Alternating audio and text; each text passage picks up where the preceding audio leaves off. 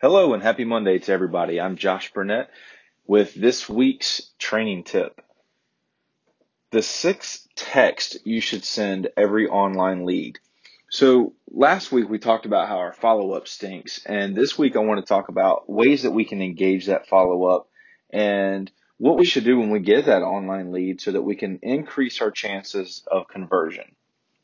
This was actually taken from an article written in Inman News back in August of 2016, but I think it's still really applicable to today. And what I'll do is I'm going to read through these scripts and what you should say and what you should send out. And then I'm going to copy this and put it into the show notes so that you guys will have that as well. So again, the 6 texts you should send every online lead. Using this 6 scripts on one lead within 24 hours of receiving an inquiry maximizes the chances of conversion. So 6 is the magic number when it comes to converting online leads. If you call or text or both leads using scripts within 24 hours of receiving an inquiry, you should make contact with more 9 out of 10 online leads. So here's the game plan. Contact attempt number 1. This is made as soon as possible, as fast as possible. You're going to introduce yourself and the company you work for, thank the lead for the inquiry, mention the property the lead asked about, mention where the lead made the inquiry from. Example, hey, you reached out on my website, jburnettrealtygroup.com or Zillow or Realtor.com, whatever that is, and note that you'll call again in a couple hours if you don't hear back. The voicemail you leave or the text you send might sound something like this. Hi, this is Josh Burnett with the J. Burnett Realty Group at Keller Williams. Thanks for your inquiry on 123 Main Street. I'm calling because of the request for more information you made on my website. You can call or text me and put your phone number in. If I don't hear from you, I'll give you a call back in a couple of hours. Mentioning the address of the property a lead asked about, as well as where the lead made the inquiry from, can increase response and engagement with leads dramatically. And noting that you'll call back if you don't hear from a lead helps set expectations for the up to 5 more calls and texts that could be coming their way. Contact attempt number 2. This is going to be made 2 to 4 hours after your first attempt. So everything that we talk about moving forward on the remaining 5 contact attempts are all based on whatever time we made that first attempt. So contact attempt number 2, 2 to 4 hours after the first attempt. Open the voicemail and text or both in the same way you did the first time around, but close with this hook. As you're likely aware, properties are selling quickly in today's market. So I want to make sure that you get the additional information you were looking for on this home. When the lead hears that on the other end, that is creating a sense of urgency. That sense of urgency is what's going to make them reach back out to you. Contact attempt number 3. This is going to be 4 to 8 hours after your first attempt. This time, slip in the line, I have some important updates I think you might be interested in. After the boilerplate you used in your previous attempts, updates can be any number of things, including offers made, showings, or the scheduling of an open house. Contact attempt number 4 is going to be 8 to 12 hours after your first attempt. So we're 8 to 12 hours after the first time we've reached out. We haven't gotten a response yet. And this time you're going to close with the statement, I'd be happy to answer any questions you have and assist you with your real estate needs. If a lead hasn't responded at this point, chances are the lead isn't exactly ecstatic about the property the lead originally inquired about. So let the lead know you're able to help them with anything real estate related. So on attempt number 4, you could say something like this. Hi, this is Josh Burnett with the J. Burnett Realty Group at Keller Williams. Thanks for your inquiry on 123 Main Street. I'm calling because of the request for more information you made on Realtor.com. I'd be happy to answer any questions you have and assist you with your real estate needs. You can call or text me at 555-555-5555. Takes us into contact attempt number 5. This is going to be 12 to 18 hours later. Don't bother mentioning the original property of interest or the source of the lead's inquiry this time. After introducing yourself, say, I'm sorry we haven't been able to connect, but I did want to make sure I responded to your inquiry. Then sign off with, it's important to me to respond to all inquiries about real estate that are directed to me. I hope your real estate search is going well and would be happy to help. Then contact attempt number 6 is going to be 18 to 24 hours after your first attempt. So just note that you've tried to reach the lead a number of times and cap off the whole sequence with, if you're still looking for information, please let me know and I'd be happy to help. So guys, that sounds pretty aggressive, but here's what I want you to take away from that is obviously as soon as they respond or you connect with them, you're not going to go through those remaining steps. This is simply to get them on the phone or to get them to respond to you. So once they've done that, you've accomplished the goal. So you may or may not have to go through all 6.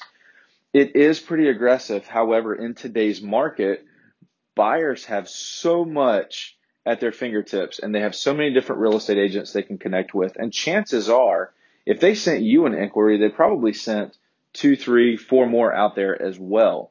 So you've got to be that first agent that gets them on the phone to connect with them, to convert them, and ultimately get that business. So it is pretty aggressive. Don't let your drunk monkey talk you out of doing this. What's really interesting is I read this article in 2016. I was in Austin, Texas for Keller Williams Mega Camp. It's a phenomenal event that we do every year where we get together and mastermind with the top agents at Keller Williams. So I'm sitting in my hotel room and I'm reading this article and I was like, wow, that's pretty cool. And then my drunk monkey started getting in my head and talking me out of it and saying, wow, that's too aggressive. People aren't going to respond to that. Well, the very next morning, I was sitting in the general session listening to Gary Keller, the founder of Keller Williams, talk about different ways that we run our business and latest market updates and all of that stuff. And it was just really interesting to hear what he had to say. And at the same time, I had a lead pop in from Realtor.com. And I was torn. I said, man, I need to respond to this lead right away. And I don't want to miss what Gary Keller has to say. And I thought that this would be a perfect opportunity to implement what we just talked about. So I got up from my seat. I walked over to the other side of the convention center to somewhat of a quiet place, and I called this lead. I picked up the phone and I gave her a call. And for these purposes, we'll just say that her name's Diane. And I said, hey, Diane, this is Josh Burnett from Keller Williams. Hope that you're doing well today. Hey, the reason why I'm calling is you had reached out about this property on 123 Main Street through Realtor.com, and I just wanted to reach out and see what questions I could answer for you. Feel free to give me a call back or text me at this number. So I left that message and went back to my seat. Now, what was really important, because we've got to make sure that we're scheduling these follow-ups and that we're actually doing them.